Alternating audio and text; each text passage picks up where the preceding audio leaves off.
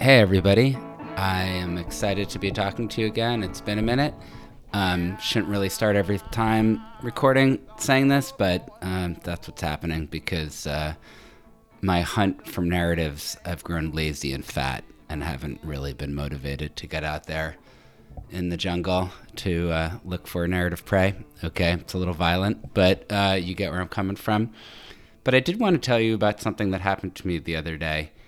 Um, and I'm sort of editing this for personal privacy reasons. Not nothing bad. All actually really good things. But I don't know. I have a hard time being circumspect. It's not really one of my strengths.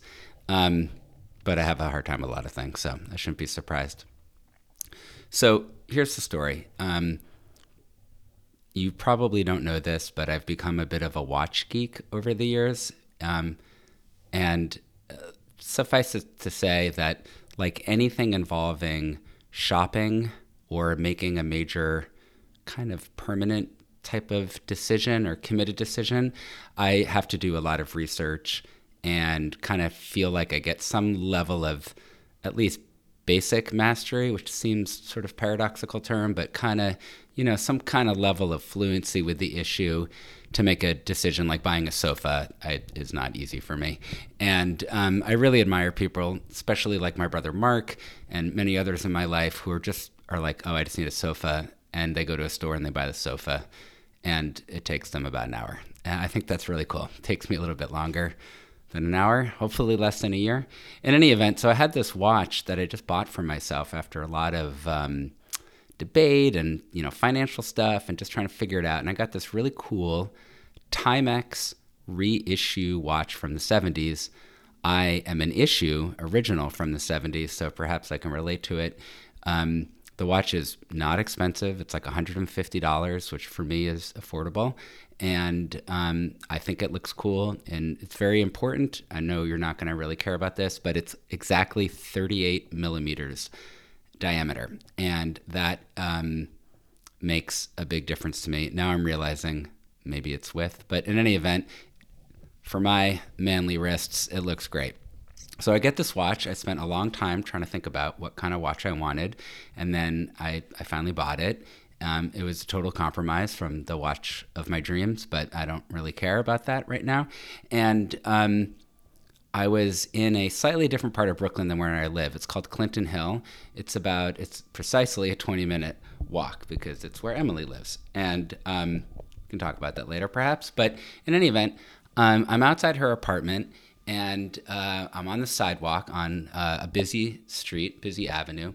And I adjust my watch, or I just kind of like check my watch while I'm standing on the sidewalk, and the watch slips off my wrist and lands on a subway grate at my feet.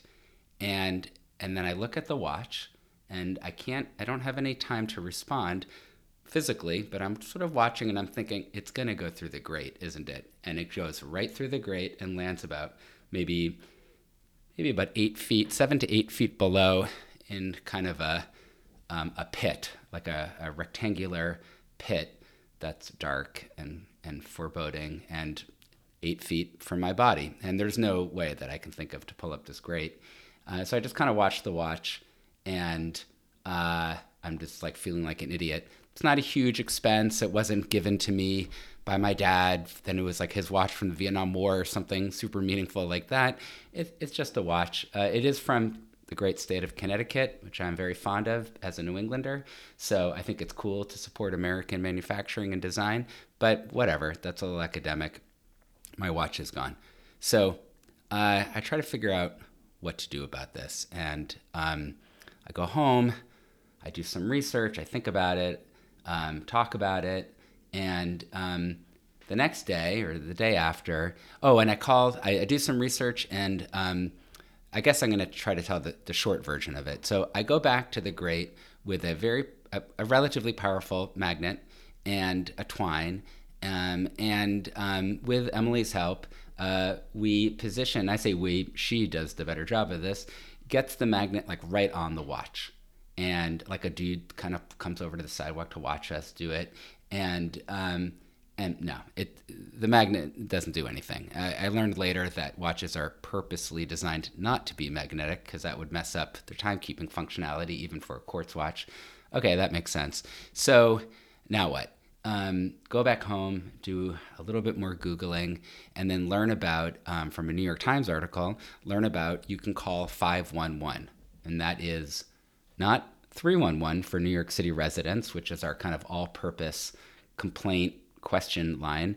This is for the like statewide public transportation, not just the MTA, like the trains services.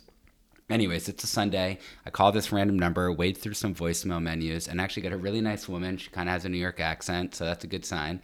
And she says I have to go to the station agent because, and I explained that it's not really in the station. It's kind of like above the station, right at the sidewalk. And she's like, kind of pats me on the head like a very dumb, dim-witted child, and explains to me that she understands and I have to go to the station agent. So, and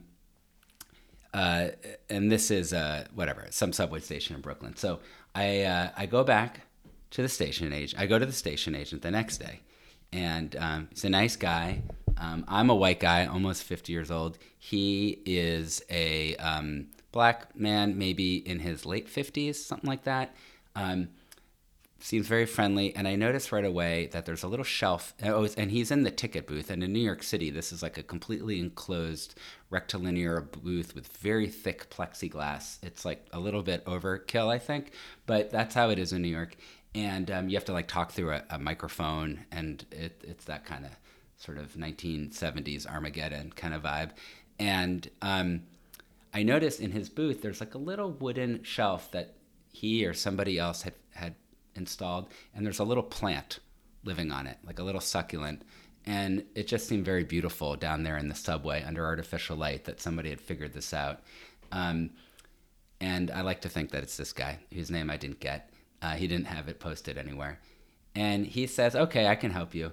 And I'm a little sheepish. I'm like, it's not that expensive. He's like, look, it's your property. You deserve to get it back. Okay, agreed. So he says, I got to get your information. What's your name? Zachary. Oh, my son's name is Zachary. My father's name was Zachary. I love that name. And I think, oh, great. Yeah, you have good taste in names, or some little small talk like that. And I think I'm guessing the guy's not Jewish, but who knows? But that's just my guess. And I'm thinking in my head, the name means God remembers. Zachariah. Zachar is remember, and Yah as a suffix is like related to God, like Jeremiah, Joshua, that kind of thing. So I just sort of think, all right, God remembers. File that away. And he takes down my phone number and he says, it's going to take a couple of days. Somebody's going to call you and you're going to have to come out to the subway grate and see what they can do. Okay, great. I go back home. I realize I just said, okay, great.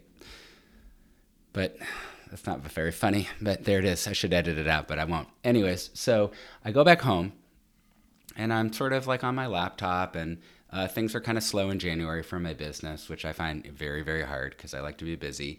And the phone rings. And, nowadays, usually you just ignore these messages if you don't know the caller.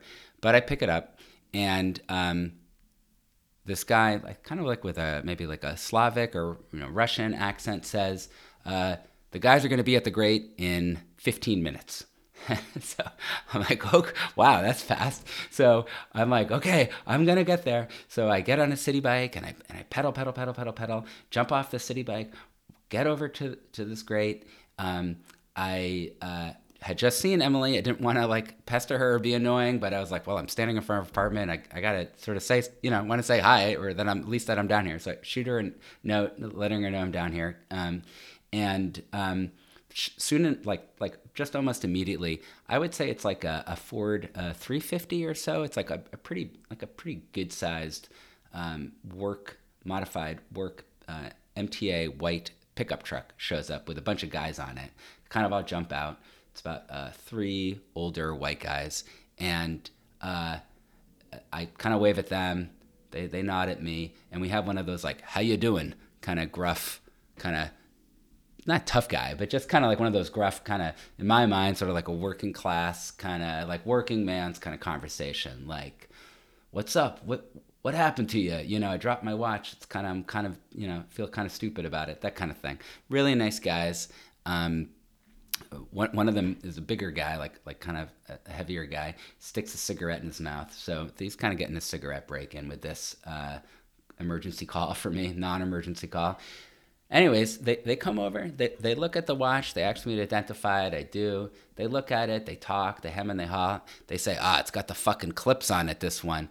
And now these guys sound like they're from Boston all of a sudden, but they're not. They're like Brooklyn originals for sure.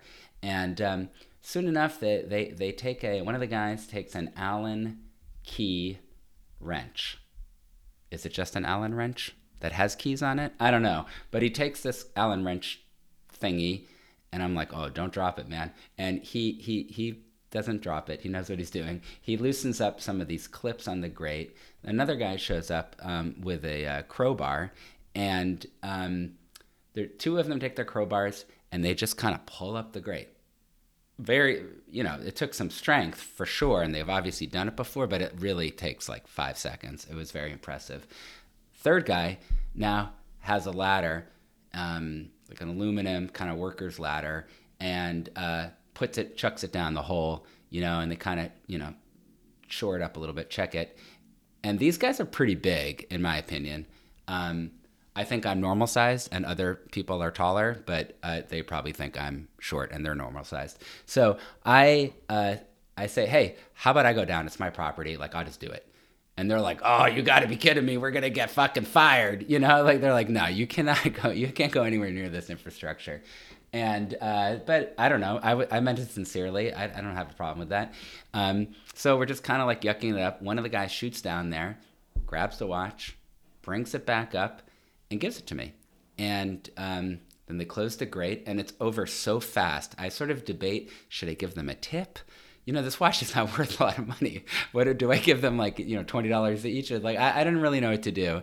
I guess I can't be alone in feeling like super awkward about that kind of stuff.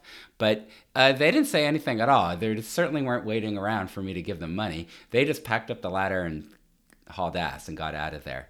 And I just sort of all of a sudden, as soon as like all the action was over, I just had a very special feeling inside. And I felt really happy to have met these guys and talked to them and interacted with them for a little bit. These are the people who keep our infrastructure going every day. I said, I love the MTA. And at one point, and the guy's like, well, you're going to hate us again 2 weeks later. And I was like, no, I don't think so. I think I really like the subway system. I think it's kind of amazing. And I just had this kind of a glow, and it's a cold winter day, but the sun is out. The weather is beautiful. I have food in my belly. I have shelter. I have a job that hopefully gets busier soon. I have people I really love in my life and who love me. Everything kind of came together. So, like I said, things have been a little slow. So I took kind of a long way home, walking south mostly. So I had the sun on my face the whole time. Felt really good. The watch on my wrist. I also felt proud of myself for following through. That's something that's so important to me. I don't know that I really think about it very much. I just kind of do it.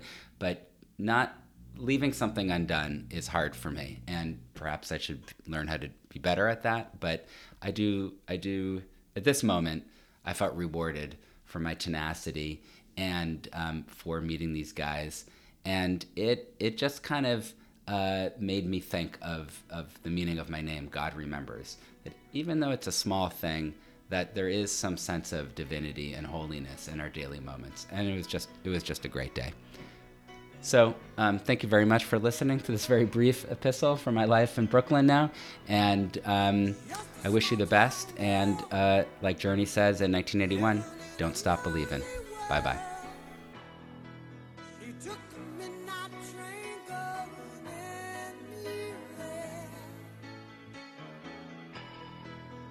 Just a city girl.